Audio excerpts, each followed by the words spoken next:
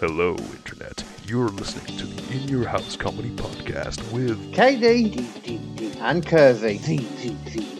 Now hold on to your... There's something brewing in the air. There's something that's going around. There's a scent out there. KD Comedy. You want to come at me at TOC for a quiz? TOC doesn't just stand for Total Obvious Comedy. We stand for Total Obvious Clever. So we will always win. When I say we, I actually mean me. I will take your quiz and crush you and destroy you because you have nothing on me. We are the extreme. I have Spider-Man with me. I have a pair of scissors. Nobody can beat us at TOC, Total Obvious Comedy, one of the greatest podcasts the world has ever seen. I will see you, KD Comedy, if you think you're so bloody smart. You think you're so clever. I will take you and I will put you in the palms of my hands. And I don't know what I'll do. I'll probably massage you or something and take you out for the movies. But then after that, I will take this quiz and I will be the ultimate podcast champion at quizzing. We at TOC, we pride ourselves on our extreme intellect, on our incredible sense of the world. This ain't any old quiz. This is a comedy quiz. This is a quiz of podcasts. This is a quiz of extreme importance. This is to see who is the most credible, who is the intelligent ones, who is the mastermind of the comedy podcasting world. And there's only one answer, and that will be TOC. So watch out. I'm coming for you, KD Comedy. You better sleep with one eye open and keep your brain active. Get reading those encyclopedias, get reading Wikipedia, check out some YouTube videos on intelligent things, because we're coming for you at TOC, because we're going to win. We're going to destroy you. Oh yeah, we're going to win.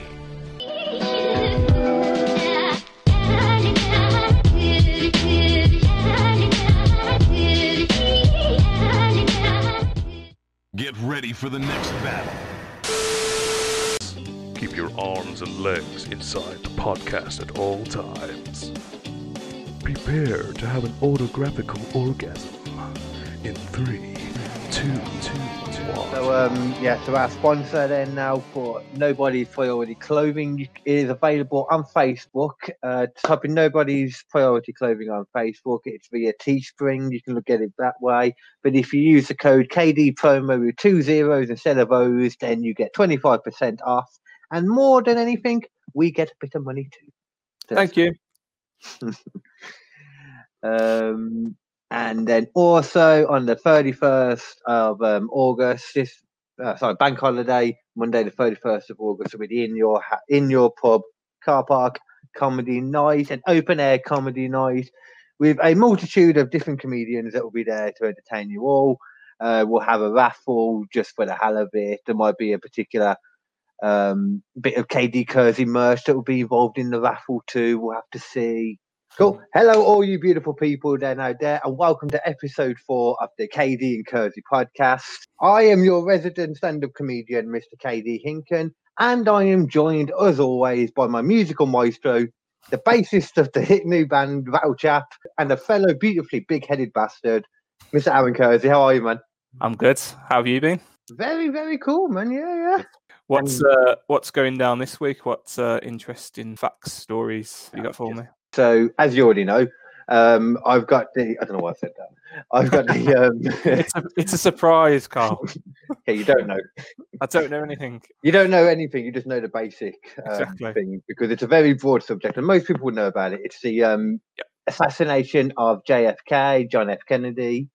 Well, if I'm honest, I think I mentioned to you previously. There's only so much I know about this, to be honest. So anything you can bring to the table is good for me. So I've looked into this. I've looked into it before, man, and the stuff I was seeing before is the stuff that I was looking into first. So I was like, well, that's not. I don't really get why they're talking about that. But then there's all this other evidence, which as soon as you think about it, it's like, okay, fair. That makes no sense. It never does. It never does with these conspiracies, though, does it? Really? And we know that's one of the biggest ones. So, but yeah, I'm sure you're going to tell me more about it. Yeah, there is actual physical evidence for it. So, let's go through first the official story. So John F. Kennedy, the 35th president of the United States, was assassinated on Friday, November the 22nd, 1963 at 12:30 Central Standard Time in Dallas, Texas, while riding in a motorcade through Dealey Plaza. Kennedy was riding with his wife, Jacqueline, Texas Governor John Connally, and Connally's wife, Nellie, when he was fatally shot by former U.S. Marine Lee Harvey Oswald, firing in ambush from a nearby Texas School Book Depository building. This is the route, basically. You see the car, the building he's in, the window at the top of that building is to the car at the moment is where he was. Lovely little diagram there you've chosen. Thank you. I totally made that and did not steal it from a popular YouTube series that I discovered were saying the complete wrong thing as well. They got their facts totally mixed up. Well, here we go.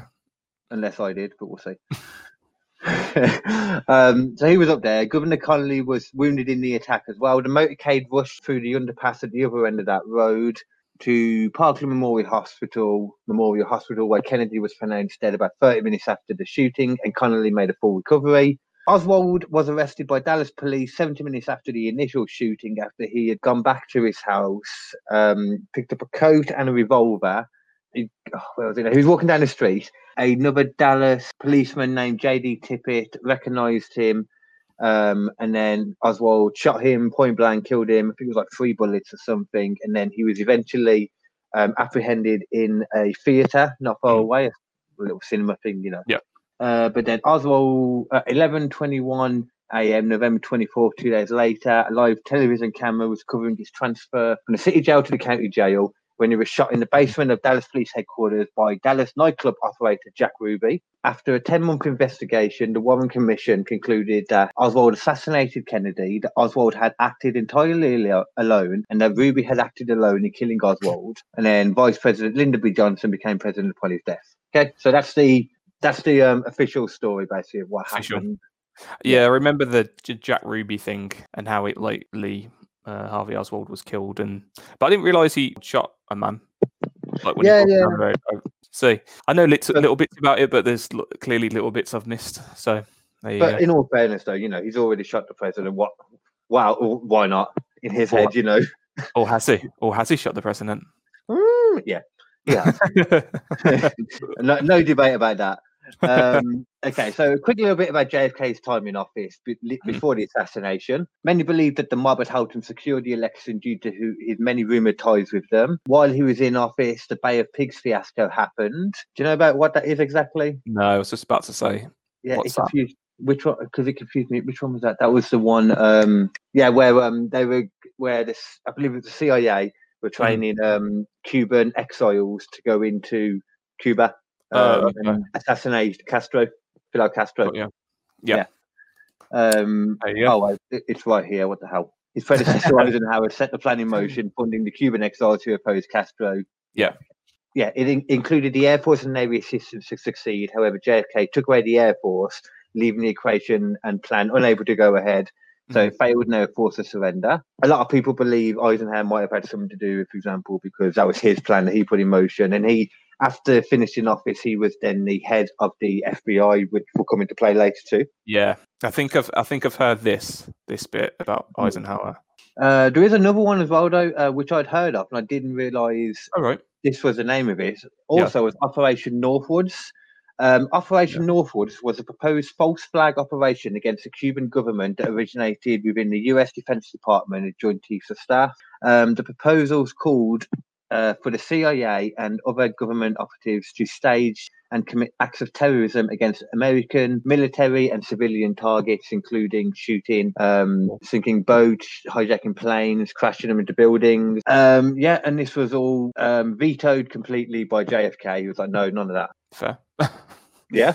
But because of that, though, it then led to the Cuban Missile Crisis, because they were made aware of it. That was a big part in it. He also sent a large number of advisors to Vietnam to oversee everything. The Berlin Wall was also built during his time in office, as well as a direct hotline to the Kremlin to, connect USA and USSR, who also at the same time signed the Test Ban Treaty to banning nuclear testing in the atmosphere. Yeah. Okay. We're up to date with where he is at the moment, basically. So you can see a few things in there, because apparently, like him sending extra troops to Vietnam and doing some of the stuff with Cuba made it so that a lot of governments and agencies, especially, spent all the money on these plans that they were doing and got taken away. So you can see where the idea of like governments being involved, the CIA, comes from. Yeah, the ball's rolling with it. Yeah, you can see where it's going. My favourite part of it, though, the physical evidence. Mm-hmm. So we know, for example, that Oswald used a bolt-action rifle. I can't remember the name of it, but it was a cheap weapon of choice, apparently. A lot of this is, I know I've included it here in my story somewhere, but a lot of this is based upon testimony by the Warren Commission, but then was re-looked at again by weapons engineer Howard Donahue in about 5 years after that part. Okay. The guy, because he was hired by an independent magazine to look into it. He was supposed to be agreeing with the Warren Commission's findings, but that's not how it went. Gotcha. The physical evidence showed that 3 shots were fired. When they went up to his perching position after he had left already, they found 3 spent cartridges at his perching position from his gun. Mm-hmm. Many believe he couldn't make the shots in regards to accuracy and in the time frame, 5 seconds. But CBS put it to the test in 1967 using the same gun and the same full metal bullets that Oswald used with a setup of a target running along the same kind of route at 11.2 miles an hour like the car was going. And it was possible, but the weapons engineer was the only one able to do it, and he was only able to do it after his third attempt.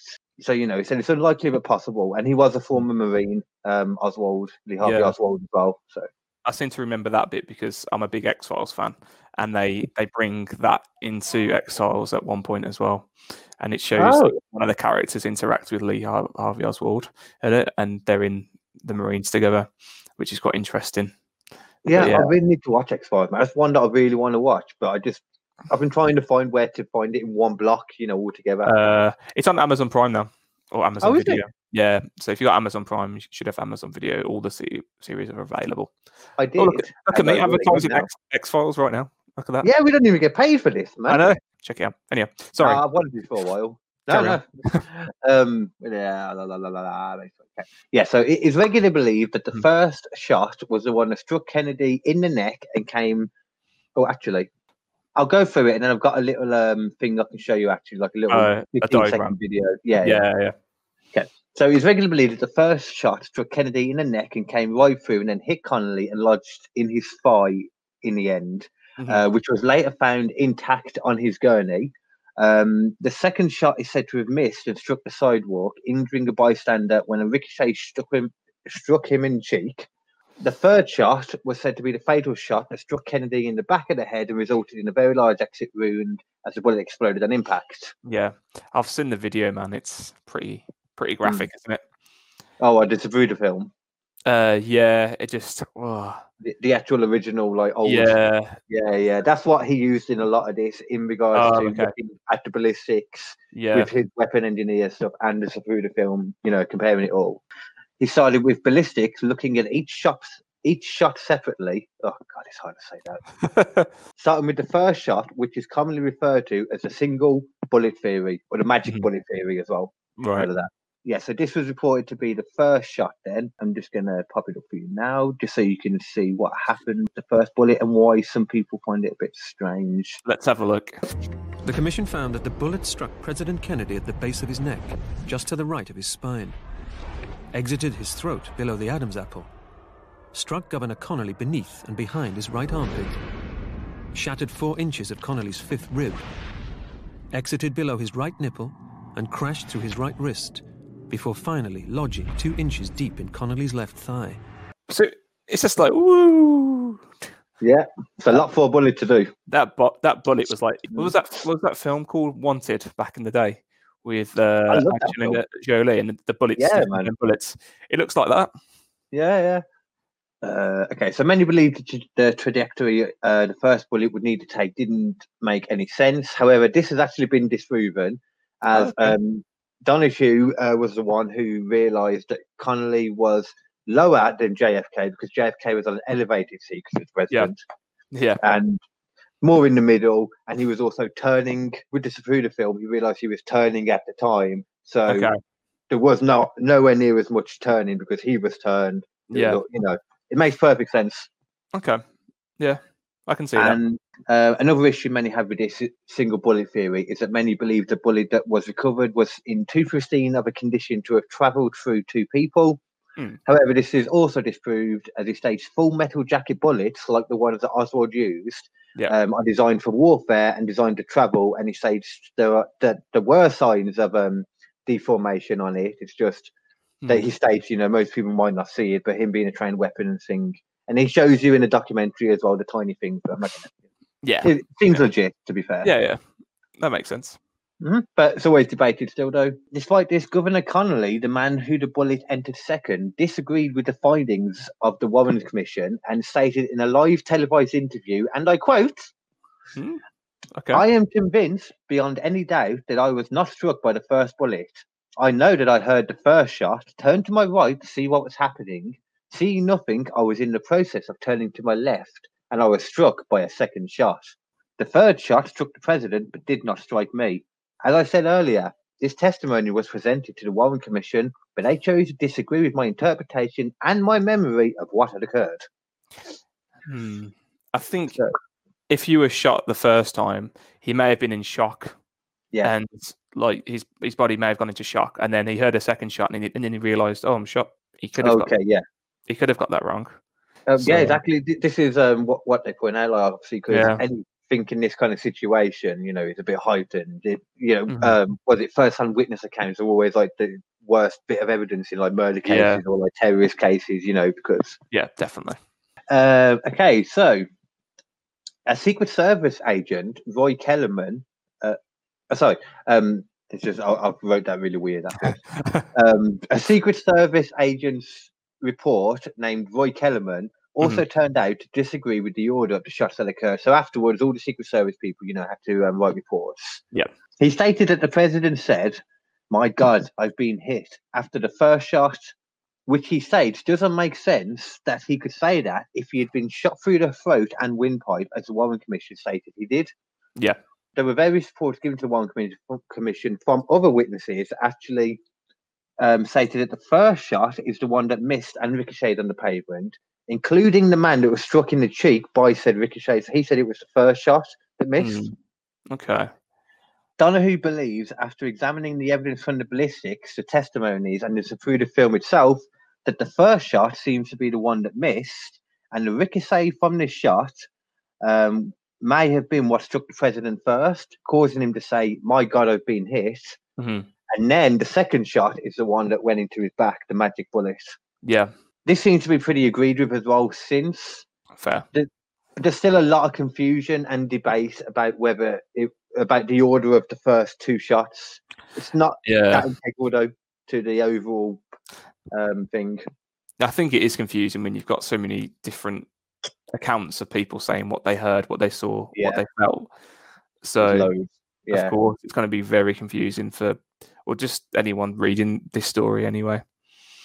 Yeah, I mean, it does seem from everything I've seen that the first shot was the one that missed. The second one, it makes sense when you watch the film back after looking at this. Yeah, it makes sense because he holds up his wife, Jackie Kennedy, also stated that she heard him say this. My God, I've been hit. And once again, it's like, well, if you'd been shot through the throat, how? It's severed his windpipe as well, apparently. Okay. So he wouldn't be speaking at this point. So exactly, they said it literally he wouldn't have been able to speak. Yeah, and there was a superficial wound on him as well, a little hole, but nothing major, which could have easily just been a ricochet, a bit of ground, just going, and he'd be like, "Oh shit, I've been hit." Yeah. But either way, the third shot struck Kennedy in the back of the head, and erupted in a blast of lead from the inside, leaving him with a large exit point on his head. The obvious fatal shot. This is the main cause of confusion, though. Why did two bullets from the same gun react so differently? Out of the two that went into him, one went through him, all through them, travelled, and then the other one exploded on a hail of lead upon impact. So this is the question that's question is posed: why would a full metal jacket bullet, like the 3 spent cartridges found in Oswald's person spot, act like a hollow point? It can't. That's the answer. Yeah. There's a thing here, though, just so you can get an idea of what I'm saying in regards to how the bullet acted. Yeah. Okay. The entrance wound's diameter is 6 millimeters, and the bullet tunnels for 15 millimeters before fragmenting. Mm. Uh, Makes you okay, question. yeah. Makes you question so much more, doesn't it? When you read into it much deeper. Mhm. Yeah, when you really look at the physical evidence as well, because that's the one that you really need to try and go within this because it's from so long ago, testimonies and all that's the only thing that Yeah. really can stand up. Of course. Furthermore, though, like you said in that clip, the entry wound was 6 millimeters in diameter. However, Donahue is able to determine it's actually far too size for the size of the full metal jacket bullets that were unanimously agreed to have been fired by Oswald's gun. Yeah. Thus making it impossible that the final shot came from Oswald's gun, and therefore this proves that Oswald was the lone gunman. Mm-hmm. But however, you might say, what about the 3 spent cartridges that were in his perching spot? Mm-hmm. Okay, so let's have a quick look at them. So these were the 3 bullets that were found in his perching spot. As you can see, the photo was taken from basically where he was sitting. Yeah. A and B right next to him, C a bit further away. Okay, yeah, so you see the 3 cartridges. One is located much further back than the other 2, though. Yeah. And this bullet itself was covered in grime and dented, unlike the other 2. Donahue states that to many this wouldn't mean much, but to a weapons engineer and to a Marine, it tells a completely different story. He says that spent bullet was actually being used as a chamber plug by Oswald, and the purpose of a chamber plug is to stop moisture and grit from getting into the chamber to take care of his weapon, something a former Marine would do, and also someone that knows that his gun maybe isn't the best gun, and he needs to keep it in as pristine as condition as possible into just a few moments before he needed it the most, which is when he then ejected the chamber plug, moved over to his perch, shot the 2 bullets that came out in roughly the same place. That's interesting. Did you find the logic? Did you find yourself becoming a gun expert after this research? I just love that you reeled off that information about how the bullets would be there and done your research, boy. Yeah, I definitely wasn't just reading it.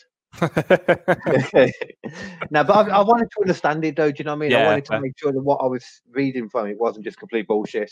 Yeah, basically. As always. So it makes a lot of sense. So to be fair, that does to me. Yeah.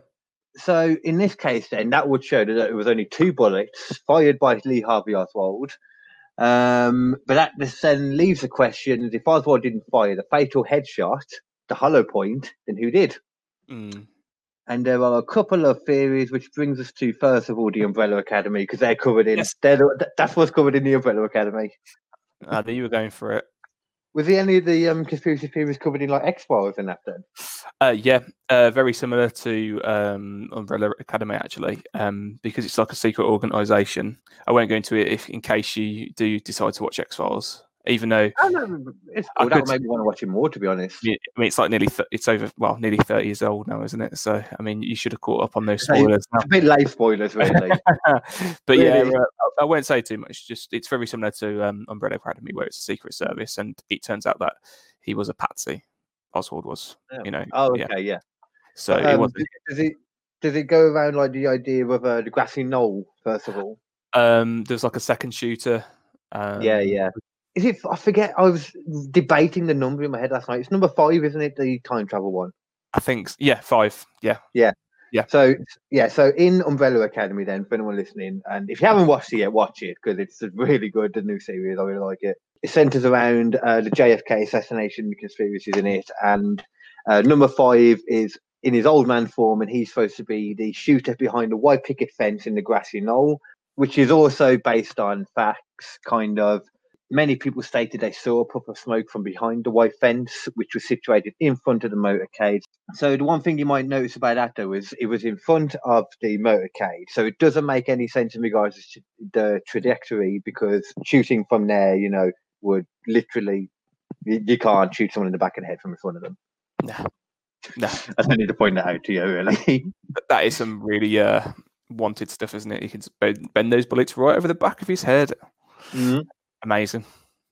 Oh yeah, that was it. I was trying to figure out then why people are even saying this. It's because a lot of people did say they saw a puff of smoke, and apparently a lot of people reported running to the fence at the time, but not seeing anything, with no time for the person to get away. They said, I reckon maybe it was just something to do with a ricochet from the bullet that missed, hitting something. It was a white picket, but it doesn't seem to be very much behind that, to be honest. No. The second one is the best one, the Umbrella Man. Have you heard about the Umbrella Man? Yeah, haven't they got like pictures of him just standing there looking a bit shifty? Yeah. Is that right? Yeah, he's in all the stuff. He was definitely there, basically. He was, let's see what I've got here. The Umbrella Man is someone that can be seen in through the film. He's stood to the side, so on the same side as Oswald, further down, and his umbrella is down, and as the president goes past in his car, he is shown holding his umbrella up, and as he drives on, he's holding it down again. Even though it wasn't raining? Even though it wasn't raining, completely sunny. Yep. A separate weapons engineer from the FBI testified to the Warren Commission that he himself had designed a weapon that is disguised as an umbrella and shoots a dart out from the umbrella as the thing is extended and opened. Yeah, like the Penguin in Batman. Exactly like that, which is great considering it's Oswald, Lee Harvey Oswald too. Yep, Oswald Copperpot. Yeah, love it. I wonder if that's got to be where they got the whole idea for him from. Surely now. I don't know, because I think Penguin was in the comics, wasn't he? So, and that was like before the shooting. But that's a big coincidence if it is. Yeah. Or maybe he just really loved Batman. You never know. Maybe just got it's true. Yeah, who doesn't? However, a man claiming to be the said Umbrella Man came forward to say to the Warren Commission that he was holding the umbrella up as a protest to the president, as it was known as a symbol of protest at that time. Yeah, against something in particular. The name of it goes on my head. I'm not going to try and guess it. And he even brought the umbrella to the commission to show them, because he can only own one umbrella, you know. He could have had like thousands of them made and left them at home. Like he could just take a crappy one from, I don't know, one of the supermarkets. This is the only one, I swear. It was just this one. It's fine. I didn't shoot anyone. But personally, I looked at this and I really wanted the Umbrella Man to be true, but it seems like it's complete bullshit to me anyway. Yeah, that's fair. That weapon, anyway, a little look was shot darts, it didn't explode. Okay. And why would you do that anyway? Why would you use an umbrella? It's just weird. That's true. Great disguise, though. Well, not really, because he stuck out very well. Yeah, I suppose he did. This film was like what? It's like 60 years ago, and even you'd recognised him. Yeah. Do you mean 50 years ago? Over 50 years. So yeah, that's why I failed maths as well. I suppose it would be 60 years in 2023. So I suppose you're closer to 60 than you are 50. I don't know. I'm debating it now. No, 63 wasn't it? So yeah. No, you're right. It's over 50 years. Yeah, 50, 57, 58 years. That makes me feel dumb, Aaron. You're welcome. Okay, so the actual answer then. Upon conducting his own investigation into the trajectory of the third bullet, he learned, Donahue this is, learns that there was a mistake made in the original records that were taken by the FBI. Okay. Which seems to be the case a lot. Oh yeah, sorry, it's lower, which means that the entry wound was actually lower than was reported, which means that the shooter was even lower down, so more street level than possible from up in a building. Yeah. Okay, he discovered something shocking after this. After following the trajectory of the entry wound and where it would have came from, he discovered that the bullet trajectory would have came directly from the follow-up Secret Service car. So Donahue then sent the Secret Service a letter to request information on what guns they had with them in the car, what caliber the guns were, and the names of the agents. They stated they don't give out such information except to say all agents are issued 38 caliber revolvers and that no bullets were shot by the Secret Service during the time of the assassination. Bit weird to make that point, I thought. Yeah, in the official letter. Just a bit. However, there were many witnesses on street level that claimed to have smelled gunpowder in the following seconds after the final shot, something that would be impossible to do if the bullets were shot on the sixth floor of a building, especially as it was reported to be windy that day. The only agreed upon fact about the third shot was that it would have also had to have been fired from a rifle. For example, Senator Ralph Yarborough was in the car behind JFK's follow-up car. He stated that he's very proficient with guns from his time in the army, especially rifles, and he could plainly hear 3 shots, and they were all from rifles. He stated he smelled gunpowder a second or two later, and he always found that strange, as he knew you wouldn't be able to smell it from the top of the building, and it would only happen if it blew in your face, say if you were driving behind the car and fired a shot. Mm-hmm. Yeah. It's So weird, isn't it, to imagine though? But why? yeah. I'm trying to get the smell of gunpowder in my nose right now, but I didn't mean that. I meant that's the wider Secret Service. it's not working very well.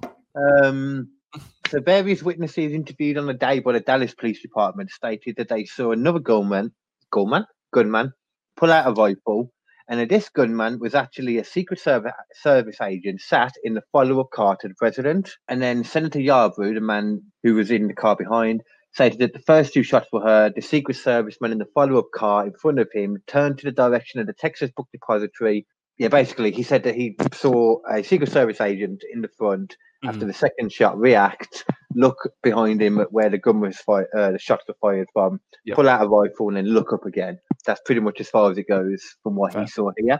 Okay. So initially, during the Warren Commission, the Secret Service, the head of the Secret Service was being asked about this from witness testimonies, and it was stated that they do not carry rifles in their cars. However, he quickly recanted this remark. Okay. And I'm just going to quickly show you a last little video here. One of the only photos taken of said agent. Just one camera captures an agent inside the Secret Service follow-up car with an assault rifle in his hands. That is a big gun for a little man. Yeah. So he was there though. A little man in a suit carrying an assault rifle that wasn't there, but actually was there. Well, Come on. He's not just a little man. His name was George Hickey. Oh, okay. He's got a name. He's got a name. So he was George Hickey. He, like the other Secret Service agents, had to write a report on what had happened during the assassination. He stated that after the last shot, which struck the president in the back of the head, the fatal shot, that he then obtained the AR-15 rifle from the floor of the vehicle, cocked and loaded it, and looked about for a target. At this point, the cars were going under the underpass and had exited Daly's Plaza. So he was like, well, too late. Okay. Let's have a look at this little video again, and you tell me if it looks like they're going under an underpass or not. Just one camera captures an agent inside the Secret Service follow-up car with an assault rifle. No. That ain't an underpass. It looks like they're racing each other. Like Grease. Yeah. Grease who fucking dead. No, whoa. Grease who fucking dead presidents. Jeez. Oh, yeah. Assault rifles. I don't know. Something. I like that theory about Grease being all in all in Sandy's head. Sandy's head. I love that theory. Maybe we should have come up with that. Like, do the full story of Grease and then go, did you know this is just all in their mind? As evidenced by the floating car at the end. Yeah, it doesn't make sense, does it? Oh, no. She drowned. It's only a film. It's only a film, though. Where did we get to? So you were showing me the underpass. Yeah. So to me, it doesn't look like they were going through the underpass, and many other people too. Yeah. 11 witnesses stated that they saw him brandishing the gun before the last shot was heard. Right. Which was at Daly's Plaza, of course, long before they got to the underpass, also evidenced in the photo. Furthermore, 7 of these 11 witnesses stated this were his fellow Secret Service agents. Mm-hmm. Another agent confirmed during his Warren Commission testimony that the AR-15 rifle isn't on show, but is always there, out of sight, but ready to go. He clarifies that by ready to go, he means that it is loaded, cocked, with one up the spout, and all the user needs to do is pick it up, flick off the safety, and shoot. However, Hickey had already stated in his sworn testimony that he had to cock and load it, which wasn't the case. My mind just went really immature when you were like, one up the spout, he cocked and loaded it, and he flicked it off. This was also what I meant to say earlier as well with the head of the FBI. He initially stated there weren't rifles in the motorcades or on the floor of the motorcade, but then he said, "Oh, actually, sorry. What I actually mean is there aren't any more. What actually happened was they stopped being used, directly straight after this." Right. Okay. I see. Okay, so let's just lastly then what we need to look at really is the Secret Service in general. Mm-hmm. In the time since, we have learned that the Secret Service acted questionably before and after the assassination. The night prior, they had put JFK to bed by 12 a.m., which apparently the Secret Service do. Just took him in with his little favourite teddy in a cupboard. Took him in. Good night. Doll of Marilyn See you Monroe. tomorrow. Yeah, nice. Then they went. Then strangely, they went bar hopping, reportedly drinking heavily and mingling with scantily dressed prostitutes or hookers. I think it was actually that the Warren Commission put it. Sex That's how they workers. put it. Yeah, they didn't put that. They were drinking heavily and returned to their accommodation after 5 a.m. No, sorry, they were still drinking until gone 5 a.m. And then returned to their accommodation ready for a 7 a.m. start the next morning. So not only did they get smashed, but they left their pal in bed. Yeah, and also they were in an area. He was there because he was trying to. It was his re-election campaign kind of thing, and he was there. Yeah. They were a place that didn't like him very much. They were very against him. Yeah. A lot of tech. So he knew there was a lot of anger towards him. For example, they were well aware of this. Yeah. But there's a lot of strange things. First of all, George Hickey, the possible gunman, was already in Dallas preparing the cars as he was primarily a driver. It's theorized that he was bumped up to being in the position of the motorcade to be in control of the rifle, as he may have been the only one in a fit state to do so at that point, because he was the only one not out drinking the night before.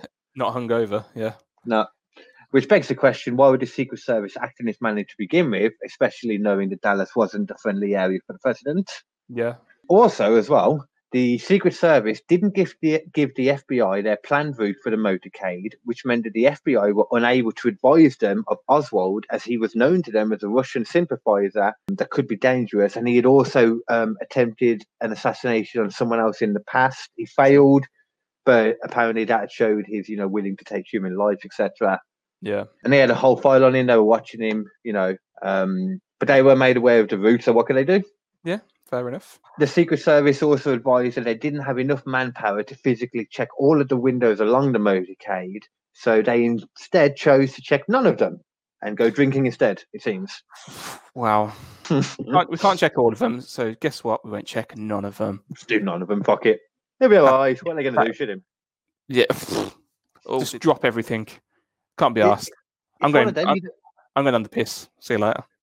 And it's like, if they knew something about it, it's like, were they doing it just to, deal with the stress of what they knew was going on the next day? Yeah, exactly.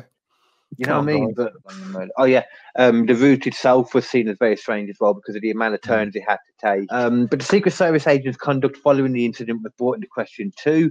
3 minutes after the shootings, they arrived at a local medical facility where JFK was 30 minutes later pronounced dead. As this occurred in Texas, it was Texan law that an autopsy had to be completed there before he could leave the state. The Dallas County medical examiner explained basically the Secret Serviceman threatened him, brandished a gun, and pushed past him.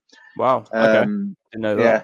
JFK's body is then taken, loaded into Air Force One, and flown back to Washington for an autopsy to be completed. However, it was a unique autopsy as the room was apparently filled with reportedly around 30 people, including representatives from the Army, the Navy, the Air Force, the FBI technician, the pathology team. There were some generals in there, and his personal doctor was in there too. They were being rushed to complete the autopsy. Didn't they get photos of it as well? I'm sure I've seen autopsy photos around. Depends which ones. During the Clinton administration, they subpoenaed requests for all agencies involved to hand over all material and records involved with the JFK assassination so they could review everything. So like in the 90s this is. However, the Secret Service stated that they couldn't, as they had actually destroyed all the evidence from this a week before. So 40 years following the assassination, a week before they were asked, they apparently destroyed it all. Oh, well done, guys. Nice work.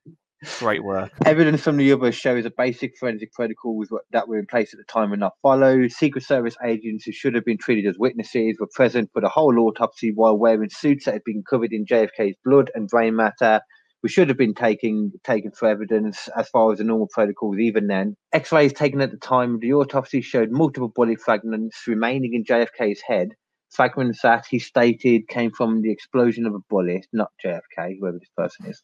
head pathologist, I assume. His head exploded. Sorry. Oh yeah, the technician who took those X-rays was then threatened by his boss to keep his mouth shut about it, which later came out in the Clinton discussions. Also, forensic photographers took many photos. 100 shots were taken by a photographer who testified he gave his finished rolls of film to the Secret Service agent Roy Kellerman, the one we mentioned earlier. Yeah. Along with the slides, it stated that if everything was on the up and up in the autopsy room, then the cause of death would have been reported within evidence and all within hours, and all evidence would have been bagged and tagged, none of which happened.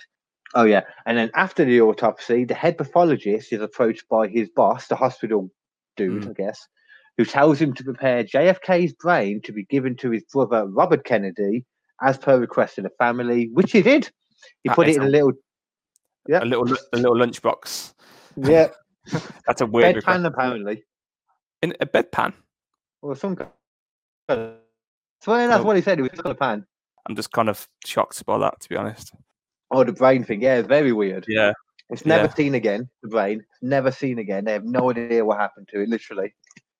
The boss man returned again after a meeting with the Secret Service, and this time asked the X-ray assistant that we mentioned before, the technician, to tape some bullet fragments to some bones and then X-ray it, creating a forgery. The technician stated the reason for this was to make it look like a full metal jacket bullet had somehow exploded in his cranium. He testified he was forced to sign a gag order and threatened with life imprisonment if he ever spoke about this. Eventually, everyone in the autopsy room was forced to sign a gag order in the same manner. But there were FBI agents in there who FBI agents that spoke to, Clinton, the Clinton administration, all these years later, because they were still knocking about. They stated and testified they saw Kellerman collecting all the photographs and all the slides, and that he said they would be available to the FBI, but these were never made available. The photographs were never seen again. The slides were never seen again. There is some photos out there, but from what I've seen, Yeah. You don't know if they haven't been proven to be legit. Yeah, and it's one of them, and if the proper protocols aren't followed, and it's gone through, as soon as one person's had it, and you don't know where it's been, it's not evidence because anything could have happened to it in that time. That's true. That's very true. The trail of evidence and all that crap. Okay, yeah. Strangely, key witnesses that went against the Warren Commission's eventual decision were not called upon, despite them actively seeking out representatives to let them know. So the X-ray technician wasn't brought in. The Governor Yarborough, which was the guy that was in the back car that was talking about smelling the gunpowder, he was never brought in to testify in the Warren Commission either. And like I said, they ignored that Governor Connolly, who stated that it was completely different bullet anyway. So based on everything, some kind of cover-up definitely seemed to have occurred. And the only explanation was it was due to a shot from the Secret Service agent hiding a rifle. But it's seen most likely that this was a pure accident because in regards to what they said about when he swung and looked at, they think that what happened was as he swung and looked up, because he wasn't trained with this gun or anything, remember, shot by accident. That's what blew the president's back of the head, and so the trajectory filled up, works perfectly. No other shoot. I mean, you could also say though that maybe the first two shots came from Oswald, and then they were aware of it, and they were like, "Oh shit, okay, we need to finish him off because he's only got two, and he fucked this." So they shot him. Yeah. You don't know, but it's really interesting, man. I don't know if I got that across very well to you, but no. Like I said, there's some stuff in there that I didn't even know. So cheers for that. It's something that I've looked into a little bit, but I feel like I should have looked into it more. Again, we covered this previously, where we don't get taught enough in school about history or political figures and stuff, do we? So I feel like if that was, they only teach you the agreed one, don't they? Well, yeah, exactly. There's so much we could know from school. I know little bits from talking to people or watching documentaries. That video you showed me, I think I've seen something similar to that as well. But yeah, there's a shit ton of stuff in there that I didn't know about. I'd never thought about the fact that the third bullet exploded. And that car, his hollow point, it didn't come from his rifle. So they said the weapons engineer was like, no, it couldn't completely different, happen. Isn't it? Yeah, it's so weird. When were they commissioned though? When were they created? Is what I'd like to find They out. were around. Were they around? They were. Yeah, that's something I think I forgot to mention. They were. That's right. Those bullets did match up to hollow points. You know, everything about the bullets that were used in the AR-15 worked with the theory. The bullets would have, okay. or they could Gotcha. have those bullets. You know, but they didn't have the actual gun to look at, obviously. But yeah, I'll jump on. Oh yeah, sorry, I'll jump you. in. Yeah, sorry, yeah.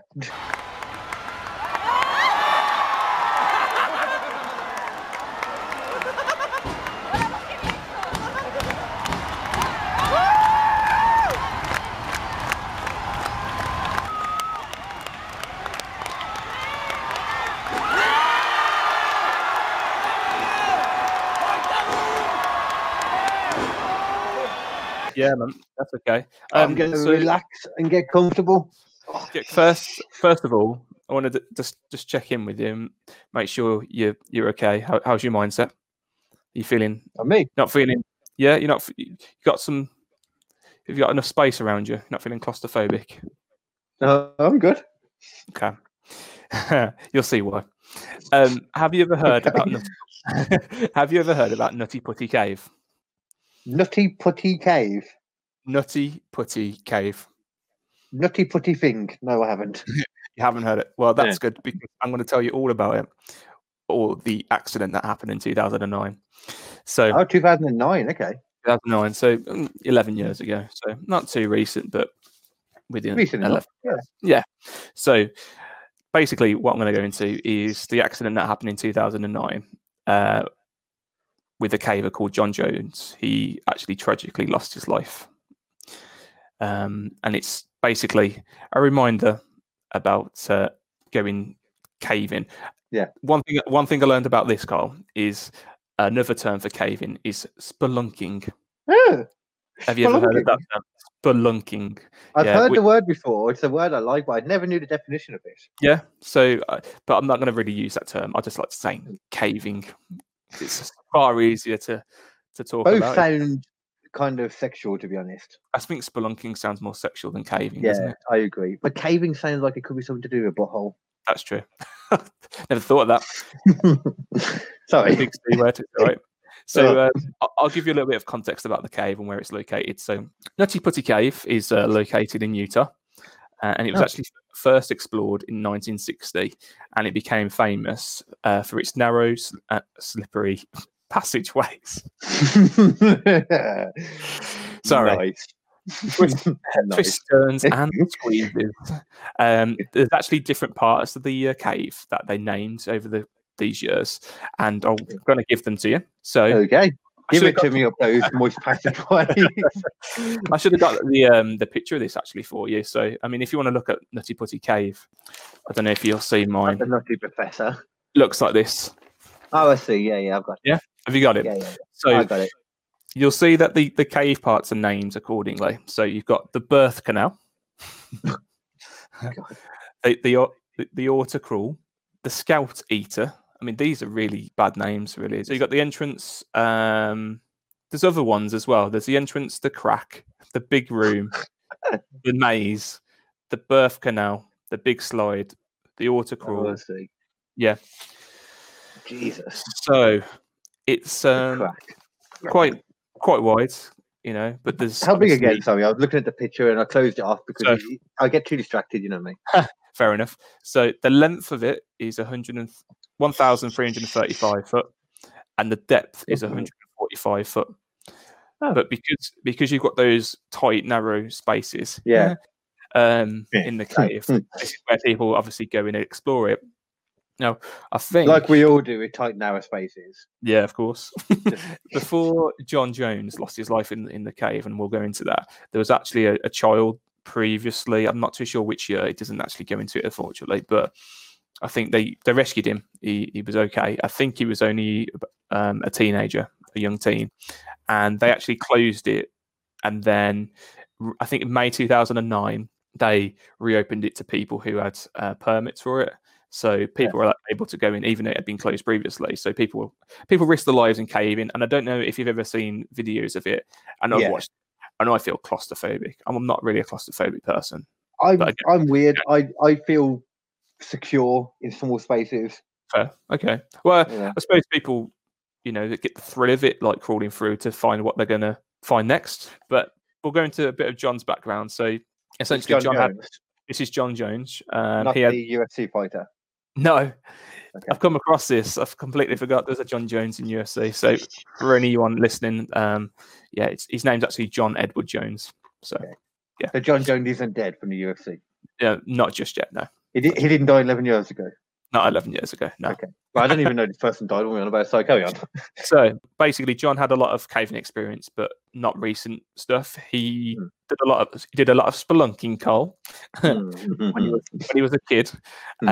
He basically, his father took him quite often with his younger brother Josh, and this was trips all over Utah. So they've been to Utah, discovered caves there, but hadn't been to nothing but it. Josh, this is his brother, spelunking occasionally. Wasn't it his only brother? John Jones was born into a big family of 5 boys and 2 girls. He had 16 nieces and nephews, and he was a devout Christian. He was, he was known for his good nature, delightful sense of humour, strong work ethic, a genuine love of people, and had a commitment to his family, and was an amazing husband, father, son, and brother. So, well-liked guy. At the time of the accident, John was actually studying to become a paediatric cardiologist and had recently become a father, and his wife was pregnant with their second child at the time. I think his wife was called Emily, if I remember rightly. Wait, carry on for a second. I'm going to point something out here. I'm going to see if that's where you're going. No, go for it. What's up? I'm just thinking, all right, so he's got a kid and she's pregnant, and he's doing all this thing, and he thinks, what can I do? Oh, I know, I'm going to go risk my life caving. Yeah. That's not selfish at all. No. This is where it gets me a little bit because it's really sad. Like, so I watched the film. There's a film based on this called, what's it called now? It's The Last Descent, and it came out in 2016. And what you can imagine from a film about someone who actually gets stuck down the cave when he gets there, and it was like for an hour and 40, but it was quite deep. I like those kind of films where it's like just one person in that kind of. If they're done well, they're really good. Like 127 Hours wasn't one of my favourites, but that was good. No, but that's a similar one. As Is Buried with Ryan Reynolds. You ever seen that? That's exactly what. There's another one I'm thinking of as well, like a classic one. I feel like I watched it not that long ago. Yeah, I can't. It probably couldn't be. This is very similar to that kind of style. Basically, John gets stuck. He can't get out, and people try to rescue him. So we'll go into entering the cave. Ooh, entering the cave. 24th. Get in my passageway. So on the 24th of November, both brothers John and Josh decided to rekindle their love for caving, and they picked Nutty Putty Cave to conquer. I laugh every time I hear that name. Sorry. I know, it's great, isn't it? Why the hell would they come up with that name? The ones. So I think it's to do, from what I discovered, it's to do with the walls of the cave. When it gets warm down there, they could become soft, and it's the putty, feels like putty, clay in your hands. So there you go. So back onto it. We were it's 8:00 p.m. on a Wednesday. It's quite late, really. I suppose if you're going underground on that, does it though? No, I suppose. Just a few days before Thanksgiving, when they arrived at the cave site, they weren't alone. They had 9 friends with them, so it was quite a large group of people that wanted to try and conquer Nutty Putty. So everything went smooth for an hour or so, as it states. The party had explored the largest room in the cave, which was aptly named the Big Slide, which I guess is just a sheer sort of drop. So soon, John, Josh, and 2 of their friends decided to take up a challenge they heard about, namely passing through the birth canal, which we discussed, a narrow and challenging passageway that eventually opens up to a larger space. John went first.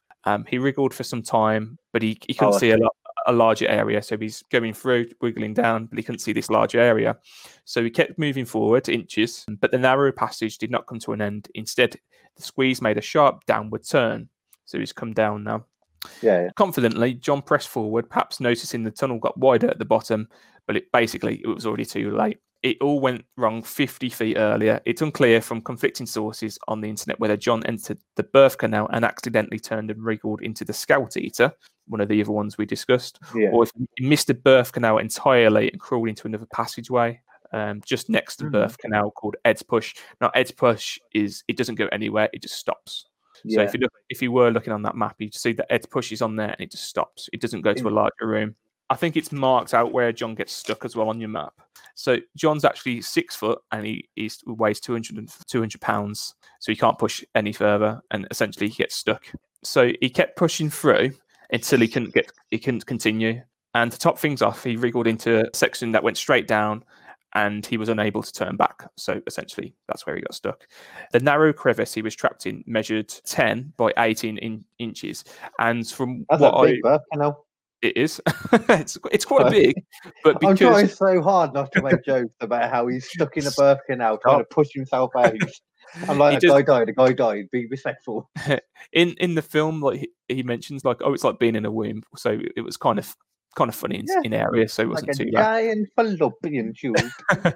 So he got trapped, obviously, and they say where he was comparable to the entrance of a washing machine loading tin, whatever you called it, the area of a washing machine. But it wasn't a perfect circle, and he was stuck in the tightest part of the opening, and he was trapped more than 100 feet below the ground, deep inside the cave, and all he could do was wait, basically.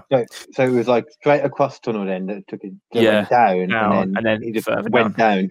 Yeah, kept going down, and then sort of to the left, I think, or to the right. Was it like a drop?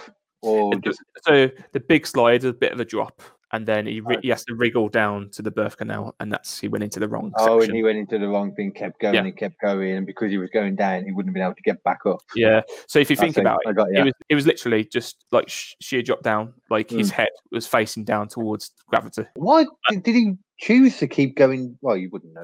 Because he's trying to discover where he's going. I suppose there's only one way he can go, and he couldn't come back. So he had to go forward, and then he believes he knew it definitely went out that way.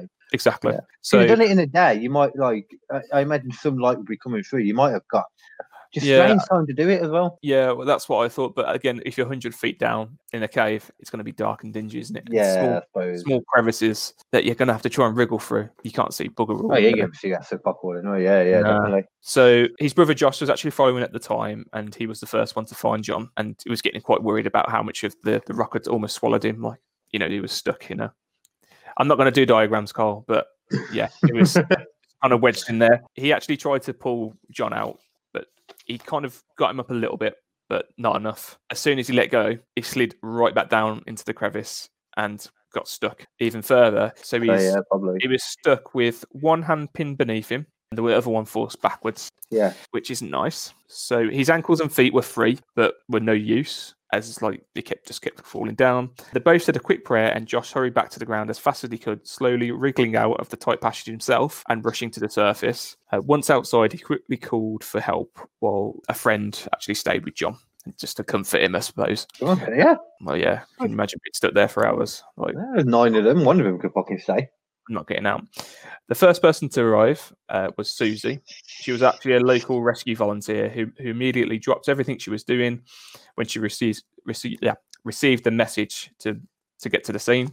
Did it seem like it was pretty easy to get to for everyone on the outside, or was it quite? Yeah. It's just almost like a Utah, I should say. It's just it's flat. Desolate. The one at the desert. Yeah, okay. Yeah, so it's just there's a few rocks and there's an opening where the cave is, so it's quite easy to get to. The entrance is great and nice and easy to get to, but I'm guessing not any worry of in that case, then there wouldn't be any worry of rain and drowning, really, would there? Not that we don't come across that, but that's a good point. But not so much that, more risking other people's lives to get him out, essentially. Yeah, no, it makes sense that you wouldn't have to, because that's what I was thinking about. But Utah, obviously, desert place, that's why that would be an issue. So that would make even more sense to me as to why they could go on the night still as well, because that's not as much of an issue. No, that's true. So when she arrived around midnight, I guess that would be the early hours of the 25th of November. Oh, yeah. More than 3 hours since John had been trapped deep inside the cave. Susan took no time to reach him, and she said, "Hi, John. My name's Susie. How's it going?" John replied, "Hi, Susie. Thanks for coming, but I really, really want to get out." Of course you would. That's how are you doing? Yeah. I'm fucking great, love. How are you doing? I'm stuck. Get me out. I'm literally a full-size 6-foot baby right now, stuck in a birth canal. How the hell do you think I am? It's kind of a stupid question, isn't it? It's like what is it they call it when ectopic pregnancy or something, when the baby gets stuck in the fallopian tube? He's that. Yeah, he's just stuck and he just wants to get out. which Don't blame him. that's all you want. Within the next few hours, basically more rescues arrived within the next few hours. The rescue team quickly brainstormed a plan and discussed everything, even leaving the walls of the cave. I think thinking about putting sunflower or olive oil down the sides of the cave, or even peanut butter, I think was another one, to like slide him out to make a random choice. Yeah. A lubricant to get him out. Lubricate the passageway. Yeah. So you can remove said blockage. That's it. It's a fair idea, but considering it's cut your walls, I don't imagine that working too well. No, I don't think they realised how putty they were. Yeah, and even more so if he's in there moving around, he's going to soften it up, and his body warmth in general will warm it up, and then it goes stiff again. So yeah. Essentially, they decided to use rescue ropes that passes through a series of climbing cams with one end of the rope tied around John's legs. They're able to do that because his legs were free. The other end was pulled by the team. At the same time, they also tried drilling away chunks of rock near John, but the hard material and the awkward position made drilling a slow and painful work. So I suppose they wanted to try and build up their own passageway to get to him. Yeah. In over an hour, they only managed to drill through a couple of inches of rock. So because of how thick the rock was, they weren't getting through that. Yeah. So, they probably wouldn't have great machinery readily on hand as well either straight away. From the looks of it, like the drills were really powerful, but because of how thick those rocks were, they weren't going anywhere. So deep down rocks, ain't it? Yeah, makes sense. Yeah. Position of John's body also complicated things. He was trapped nearly upside down. I think he wasn't completely upside down, but at a certain angle. Yeah. Only his feet were visible to the rescuers, and the ceiling above the feet hangs so low the rescuers just couldn't pull him. So I suppose every time they kept pulling him, his legs would, and they can't. There's no. Yeah. Just couldn't pull him out, or his feet would get in the way. Time passed. The rescuers worked frantically and failed their first system of climbing cams. They then tried to use a rope pulley system, anchoring the pulleys with bolts, drilling the bolts deep into the cave walls. So from what I could see, they wrapped the rope around John's legs, and they drilled holes down in certain areas, put the ropes through those holes in the wall into the to cave. get the right leverage points. And yeah. Even though you still feel like you'd have the same issue if the ceilings are that low with the feet. I imagine maybe they weren't low enough to hit them because I suppose you got there in the first place. But not. That's where they get onto the difficult point about thinking about breaking John's legs. That's where my head was going. So that was another point. So everything was made more difficult by how narrow the cave was, of course. Even though there were a large team of rescuers, volunteers, emergency services, and a rescue helicopter waiting outside, only one person could directly access John. So how Josh was with him originally, his brother, only one person could access him. Yeah, if that's small of a thing as well, I'm guessing only one could get there. Yeah, exactly. Yeah. Meanwhile, John was doing worse. He'd been stuck upside down for a long time and having difficulty breathing. Basically, the blood was rushing to his head and his heart. His heart had to work twice as hard against gravity to push the continuous blood flow out of his brain. He was swinging back and forth between panic and calmness. So when I was watching that film, they kind of dramatise it. They have to, don't they, in these films? Oh, yeah, of course, yeah. But he does hallucinations and stuff about his wife and seeing his wife and getting out fine. So, yeah. Not good for John. At one point, they brought a two-way cable radio and managed to lower this to him so he could speak to his wife because that's cool. Hours. She was actually near the cave entrance at this point. They're both a little bit pregnant though to get in. John, she's not getting in. She doesn't go in, unfortunately. It was almost like God fucked with him. He was like, "You're having a baby, and you're going to go try and crawl through a birth canal. We'll see about that." Yeah, stop it. I'm being too mean again. I'm being too mean. Empathy. He's a person. Okay. Overall, give me a rough estimate of how many hours John was trapped up until this point. I'm guessing by this point it's probably like early hours of the morning. 8 hours? 19 hours. Oh, fucking hell. Yeah, 19 hours he was stuck with that. Was this like the next afternoon now then? Because it was a night when he got stuck, weren't it? So, yeah. So I think it's still like early. Yeah, I suppose it would be. Yeah. So things are starting to look better. Everything changed when the rescuers finally finished installing their pulley system, which I showed you, and started to pull John out. They worked in an 8-man team, all tugging as one. John was at times in great pain, so apparently he was like screaming out in pain because like his legs were just killing him at this point. He was scraping up against the cave. So they made frequent pauses with him. So kept stopping. Each time they pulled, they managed to pull John up a little bit more. So not a great deal, only a little bit. After pulling him upwards the third time, John was finally lifted high enough so they could make eye contact with the rescuer close to him. He looked tired, his eyes were red, and his face was dirty, but he seemed fine otherwise. So he seemed with it. Ask him how he is again. That's a stupid question, but I suppose you want to try and keep his spirits high. It sucks. That's what they do, and they always do that. Yeah, they have to, really. And he states, it sucks. I'm upside down. I can't believe I'm upside down. My legs are killing me. So bless him. The rescuer saw that even though John was complaining, he had a smile on his face, which is always good. I like him. He's keeping in good. I know. You should feel bad. The team had well, they had another rest again and kept pulling him up, and he was almost out.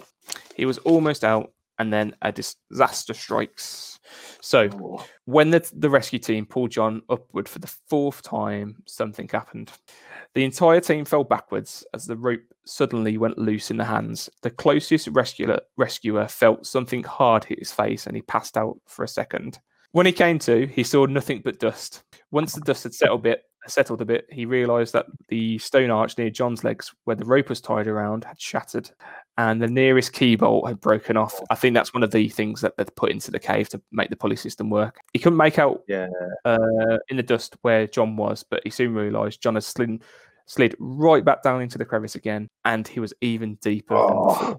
So it snaps. Fucking hell. The rescuer actually suffered facial injuries. It sprung back and hit him in the face. I think a metal shard cut his face. Even if it's rock, it's still going to do just as much damage. I think it was metal. Then. It turned out that it was one of the metal shards that hit him in the face. So he was actually working with his dad at the time. This young lad was. So he swapped with his dad. Again, when they tried to reach John, they realised John's breathing was much more shallower and less frequent, and he was struggling to stay alive. The rescuer called John, but they had no response from him.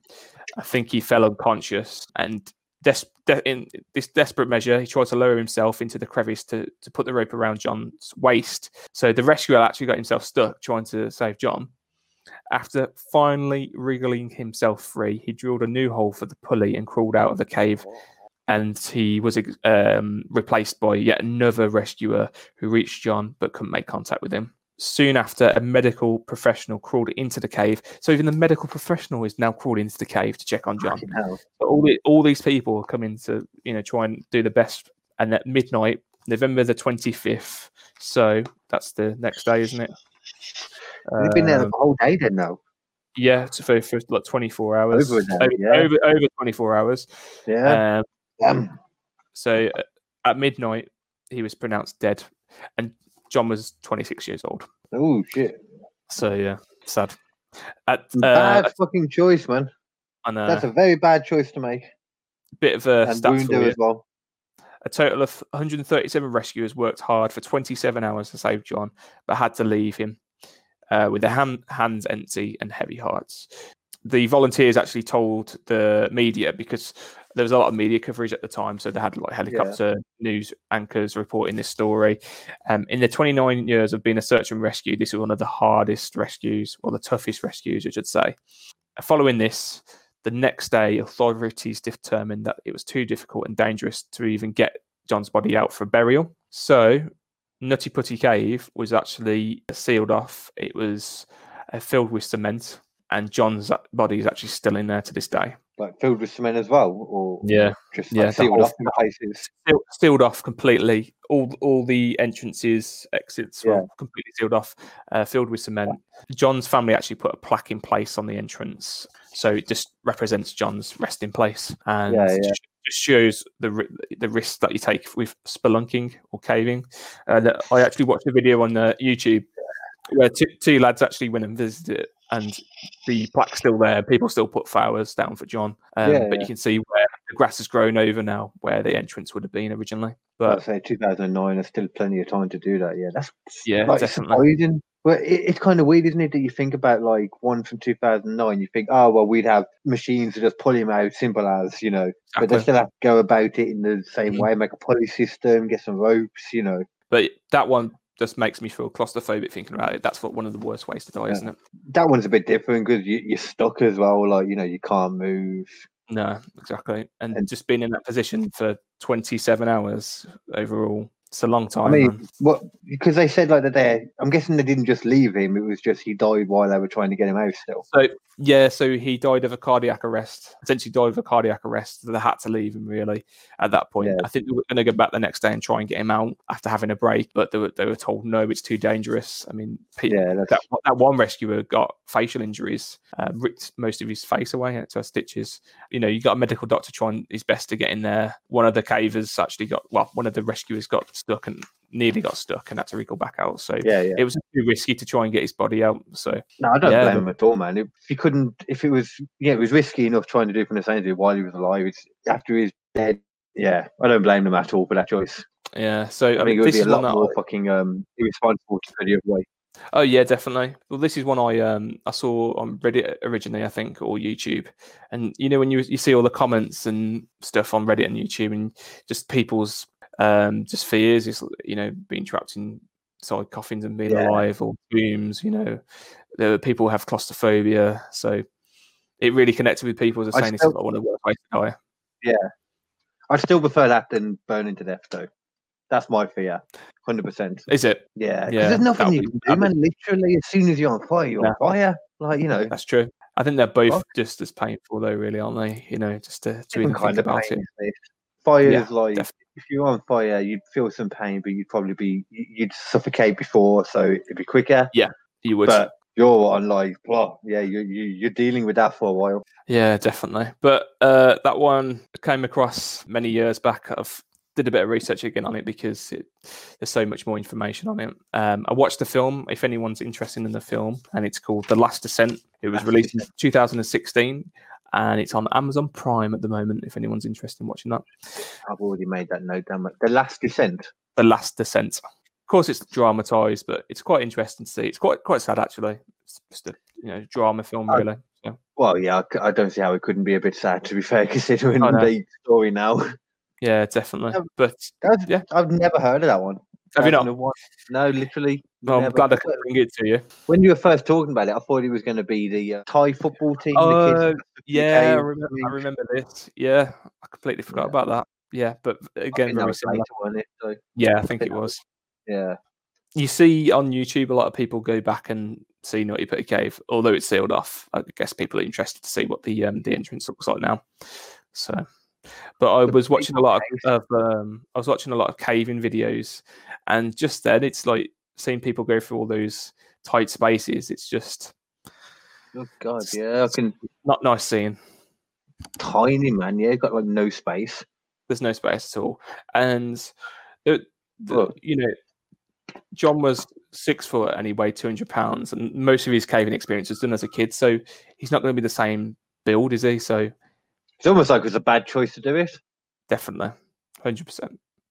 Especially when you got a kid and another one on the way. Yeah. So, apparently, she named their son John after he was born. He was a boy when she was pregnant with a boy. She's now married to another guy, and they've had another kid together. And they actually promoted the movie, even though it's quite hard to watch. They were very when you get these true events films and the families want to sue the people and they hate it. He was quite supportive over it, even though it was upsetting to see. They were very supportive over it. So. I think it depends as well how they're portrayed and stuff. And to be fair, I'd be kind of weirded about that. About the new guy doing it though. That's strange that he'd be involved in it. But yeah, for sure. But they were all very supportive over it. From what I was reading, John's father actually walked. I think it was Emily, her name was, his wife, John's wife. He actually walked her down the aisle to the new husband, which is quite shocking. But, fair play to John's dad. Well, it just shows that he must have actually been an all right guy in that case. Yeah, so at the very least, portrayed himself in that way. Oh, yeah, definitely. A lot of respect for that. So, yeah. What was it again? Nutty Putty Cave. I'm going to have a look at that a bit more at some point. I love the fucking name more than anything. It's a fucking amazing name. It's just an awful name, isn't it? Can see all the pictures and stuff. There's plenty of pictures from the looks. Nutty Putty Cave sealed with concrete. You can see all the diagrams as well if you check it out. I see what you're saying is all about the grass growing over too. Yeah, definitely. Oh yeah, really is a proper flatland in it. Yeah, there's a few It's not words. coming very well. I can see a hole in it. I can see a hole in the concrete. Is there? Oh, I swear I'm looking at a hole. There's a hole for the birth canal, Aaron. A new hole for the birth canal. Banging man. I have been KD. And I've been Kirsty. And thank you very much for listening. And hearing. And no. It was me. Okay. My name is KD. And I am Kirsty. Thank you all for listening. And we'll see you very soon. Okay, you're supposed to say and for watching. And for watching. And we will see you soon. We'll get there. Give us about 7 weeks. We'll get there, man. Now, thanks a lot, then, man.